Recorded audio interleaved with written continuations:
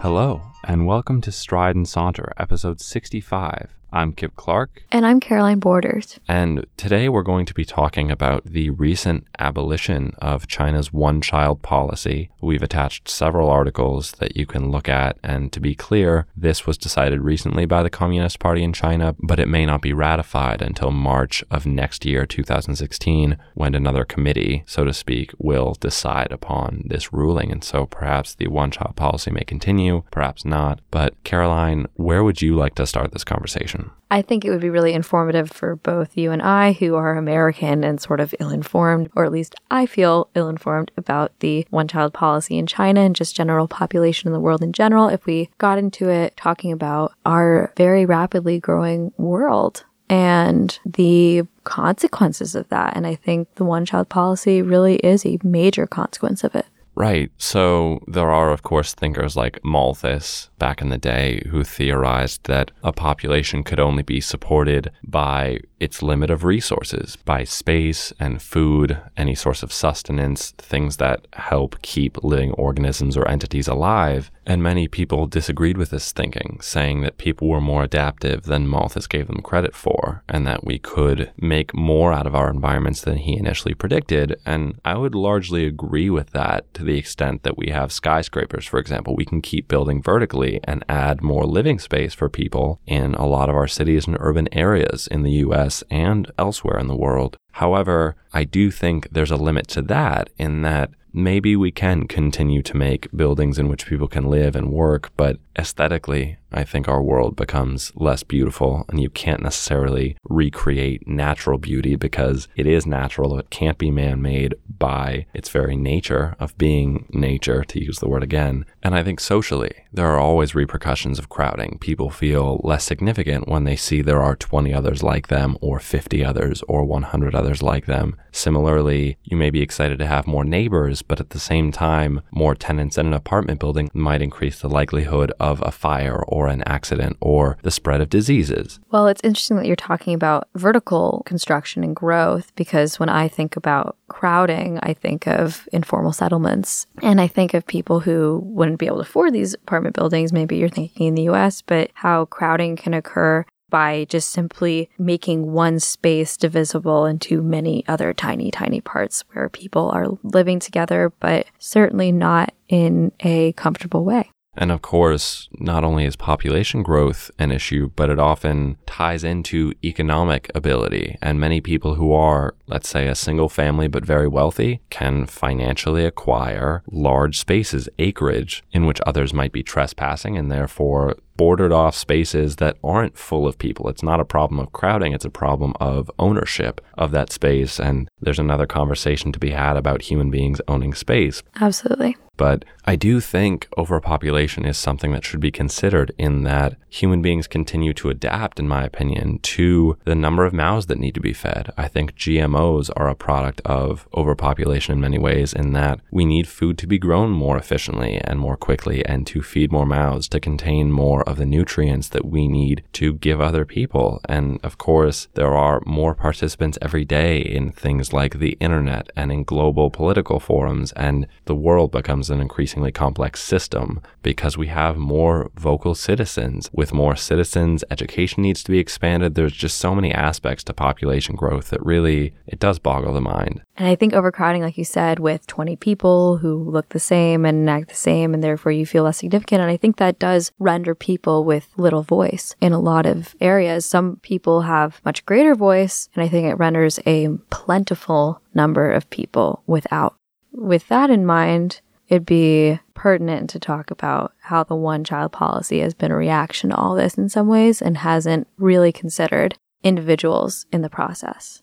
I agree. I think that's a very logical path to go down. For me, thinking about the one-child policy at all is very intriguing because it is a government top-down saying to the people, who are a larger mass than the government itself, this is how things need to be. These are the steps we need to take in order to protect our nation, to protect our world, to think of the future. And governments are interesting entities in that we allow them as citizens to determine a lot of things. And in democracies, we don't so much allow as vote on and hope that they, in response, will return with certain policies that all find favorable or that we can all compromise on. But to allow a government to have such a prominent role in one's family life and arguably sexual life and reproductive life and intimate, personal, and partnered life is really interesting to me, in that if I'm with my partner in the future and married and we want to have children, I don't know that I can envision or relate to a system in which I'm told I can only have one child. And to make it personal, and this is what I did when reading these articles, I happen to have an older brother. I can't think of a situation in which my mother, who I know wanted to have children, was limited to one child. I think it'd be very uncomfortable and strange. And also, if we're being blunt about it, goes against the biological urges of some people who, because we are a species, want to reproduce. It's very strange to think about fighting that urge with legislature. Also, not even the idea of being limited, but the idea that you will have to get rid of a child if you happen to have one by mistake or by accident. For example, if we're talking personally, I have a twin brother. And it was discussed in these articles, the male dominance that has resulted from the one-child policy. I would have been killed as a girl and my brother a boy because that's what's valorized in that society. I mean, I take that personally. That's strange. If I had been born Chinese in the last 30 years or so, that I would not have survived. Right. And you use the word valorized. I think a lot of that comes from the economic value of a male seen as, I don't know, stronger perhaps, or more capable of certain tasks, which I would disagree with, but I'm also not a Chinese citizen and they aren't asking my opinion. But also just the history in China has always privileged men. Right. And of course, I mean, in the world in general. Exactly. The world we live in, unfortunately. But yeah, infanticide and abortions were rampant throughout this period. And a lot of the articles talk about how fertility rates were dropping in China as was. And so the one-child policy didn't necessarily add to that, but was still instituted nonetheless. And of course, as a result, many people chose sterilization of some format, vasectomies or hysterectomies, so as to not conceive children. And many of them, after hearing about this policy's potential abolition, immediately sought ways to reverse that. Many people, especially in wealthy communities, as the consumer group Alibaba showed, sought books and information about reproductive health and how to conceive a child because they were so eager to potentially have another child. It does seem as though the reversal of this policy might allow for 2 children, which is still not reproductive freedom because it's still a limit, but it does change things. And also on a psychological level, and something I'm sure we should revisit, being an only child does tend to affect your psychology, at least here in America, where parents are able to devote not only resources, but time and social attention to you as their only child. And I think that affects the way you perceive your individuality, your value. And it's also related, as you just mentioned, to gender. And the fact that there is a strange proportion of males to females in China. And I think that has to affect the way you perceive society. And we are lucky in America, to my knowledge, to have a relatively even balance of men and women. And I'm curious to hear what you think about potential effects on masculinity, especially as a woman. I'd really love to know what you think that might have done, even hypothetically, to the Chinese male. I think also, definitely considering the Chinese male, but also the Chinese female, if from the beginning you see empirically there are more men than women, and you're also told that women are inferior through action, through media, then I think it becomes evident in how society is manifested. And I think it's sad because China is so very isolated in many ways. I think it gives a really false representation of the world and the capabilities of women, especially if there are so many stories of female children getting aborted because they found out they were female and that family wanted a male child. Right. And also young girls, baby girls being left simply to die in a room somewhere, being completely ignored. It's very tragic and uncomfortable. And I wonder, as women, if those who were allowed to survive feel in some way lucky to have been left alone and to have been allowed to survive, or... Right.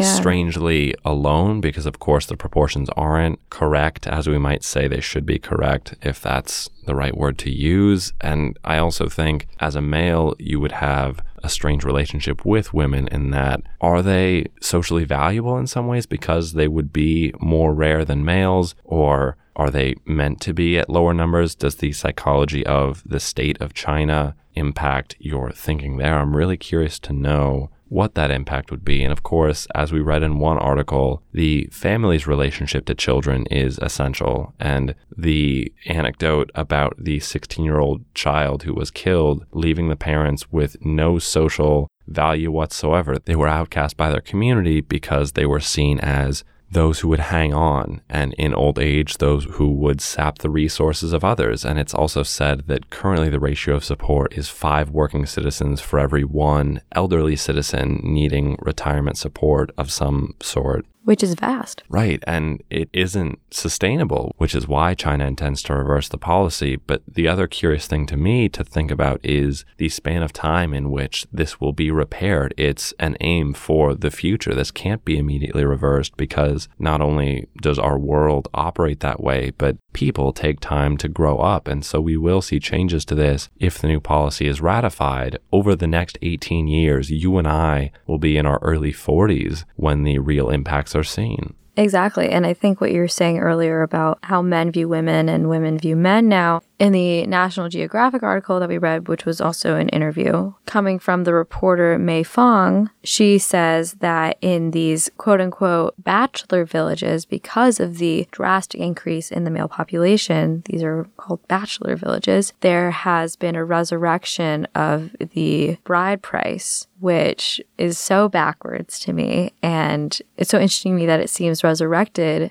as though it died out for a while. And once there weren't enough women to have equal marriage proportions, they had to create some sort of system where women would be put over others so that they could somehow marry off women in a way that some men obviously would end up not married. A number of the projections in various graphs that we looked at state that this would put China's population at a more even level, in fact, declining around 2030 or 2040, based on some projections, with the US rising, but probably not exceeding 1 billion people, China currently being at 1.3 billion. And I find it interesting to think about how many people we want in our world. Is there an ideal number? Of course, there are capitalists who would say, more people, more money, it's fantastic for all. We will have more jobs. We will also have more people purchasing. Or if you think about it in another way, more people, more labor, more money for some people. Right. And that's interesting to think about. And even personally, I think as someone who does enjoy people, is it worth it to bring more lives into the world? Because in some cases, as we've said earlier, it is getting crowded. Yet at the same time, we also come from a privileged place of being alive, and it's perhaps not fair of us to say, no more lives, we've already gotten in, now we are closing the doors. Because is it our right to say, is it the right of the Chinese who are currently alive to say that they won't allow more Chinese lives to enter the world? That, to me, is a curious thought. Absolutely. And I think we also come from a place where living is wonderful. And for some people, it really isn't. And do we really want to put more people in the position where living is a struggle every single day? And is that fair too? Even though life is perceived to be this really important, monumental, glorious thing, but really for some people, it's suffering. And I also think when we look at the Chinese family being mandated or in many ways encouraged to have second children, are there families that don't want second children? We're satisfied having one child, or in some cases, I presume there must be no children, feeling obligated to have more children? Do they want to? And what are the implications of having a child that you've essentially been politically mandated to have in your family? Would you really want to raise someone and get close to someone, get to know someone that you did not initially want to conceive and raise? I really wish we had someone living there experiencing this to talk to right now. In my opinion, I think it would be really isolating, and that couple who didn't want children would likely be ostracized for not valuing that social aspect of bearing children. But I don't know, I'm not Chinese. I also think about population control as a concept, and I'm sure there are cynics out there who would say that wars are a form of population control, which in a very somber way is true. It's true. You can also prevent life from happening, as the Chinese have tried to instill as a value and as a practice. And besides abortion and sterilization, is it mentally possible to restrain yourself from having children? Of course, there are people who simply don't want to, and I respect that. In fact, many friends here at Kenyon, I know, female friends of mine, don't want to have children, and I respect that. But I think in the world, you can't count on that as a variable. Even in the United States, you can't predict whether people will or won't. And I wonder, as the world gets more crowded, will the system naturally figure itself out in which crowding happens? And so people say, you know what, I would have loved to have kids, but it's just too crowded right now. Maybe I shouldn't. And will things gradually even out? Or will we experience disastrous events like famines or droughts, large natural disasters that force us to limit our populations because we can't sustain them? I'm really curious to see how countries outside of China that are of similar development will talk about population in the future, because as a country, the US has really not talked about it at all as far as I can tell, and I haven't heard of any government policies in our country looking at that, and I wonder if that's simply because we are a democracy. And I think we should, as human beings, forget US, forget China, as a globe, think about human population, because it is very high and has exploded in the last century in which you and I were born. And I would really encourage people, especially our policymakers, if you're listening, to think about population growth not just in terms of economics. I think that was really one of the faults of the Chinese in making this policy, not considering social relationships, community, gender roles, and how that really has damaged social relations and the individuals that have been impacted by the one-child policy in China and generally in the world. I think anyone who's making policies about population growth really needs to consider local communities and how it will affect the status quo. And perhaps the status quo isn't good, but it definitely would be a rupture in people's ways of lives. I agree, and I think in many ways, reparations to the one-child policy will create further ruptures as couples and the country of China, if in fact they ratify, try to negotiate the new balance of having two, or if it is the case, more than two children, because as a country, more children will be born. I think there will be a strange, as I've said earlier, mandated boom in population, where in the US, the baby boomers were a generation that happened after World War II. But in this case, population would grow because of an internal policies reversal. And I think that's interesting. So, Kim, I'm going to read a quote that I found interesting in this article, and I think you might find it interesting as well. Statistics that compare different countries, as well as empirical analysis of data from hundreds of districts within India, indicate sharply that two most potent factors that induce fertility reduction globally are women's schooling and women's paid employment. And I know for sure that you can speak to this. Certainly. I think that quotation is key because from a male perspective, I imagine that women who have been traditionally limited to roles such as housewives and caretakers and mothers and wives will find greater opportunity and greater fulfillment in life through education and more open career paths. And so I can absolutely understand or envision a world in which more education for young women, for girls, allows them to pursue paths that may not require marriage, that may not require relationships, which would typically lead to children. And I think better understanding of, let's say, fertility, specific knowledge of the human body might allow individuals to better understand what it is that birth entails and what it is economically that raising a child would entail if more women attend college courses or any courses that teach them about how to financially operate in the world. And perhaps they would say, I'd rather not raise a child then because I would rather use these resources for X or Y. And so I think it makes sense that education and more open opportunities can account for a decrease in fertility. And honestly, I wish China had considered information like that and might in the future. And I hope other countries do as well, because that might be the solution to population growth that won't require abortions, that won't require mass sterilization of any form, because I think we would all agree that's cruel in many ways. It's disturbing and it might be scientifically efficient, but it is socially and emotionally very cold, in my opinion. But also the idea that to have schooling, to have all these opportunities is coming from a place of privilege, and that for many people in the world, economic security is found through children. Value and wealth is found through children. Not even physically, but wealth in terms of status is placed upon children.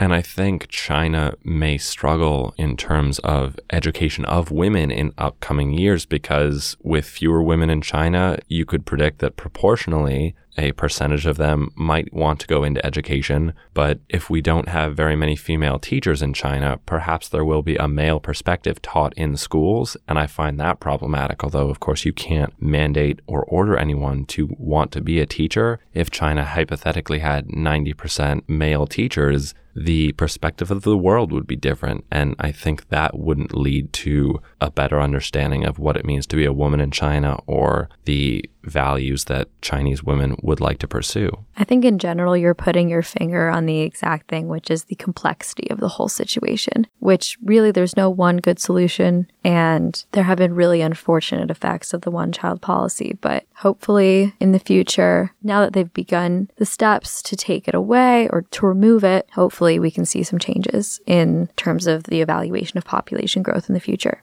I think that we will. And as we close the episode, I would like our audience to think about their specific family arrangements and how many siblings they may or may not have, and how that's affected growth in themselves, growth of their family, and even on a community level, what that may have done. Because I know you and I understand what it's like to have a sibling, but not everyone does. And especially to international listeners, we would be curious to know what your family arrangements are like and how your family units function. And I'd be really curious to hear what people have to say about that. I think it's also really important to consider the privilege that one has in being able to choose one's family size or have a sibling, or just the idea that abortion is a choice rather than in many countries. Personally, for me, I'm pro-choice, so I think it should be a choice. But in China, for many, many decades, it was forced upon many women. And I think that's really important to keep in mind when thinking about this issue.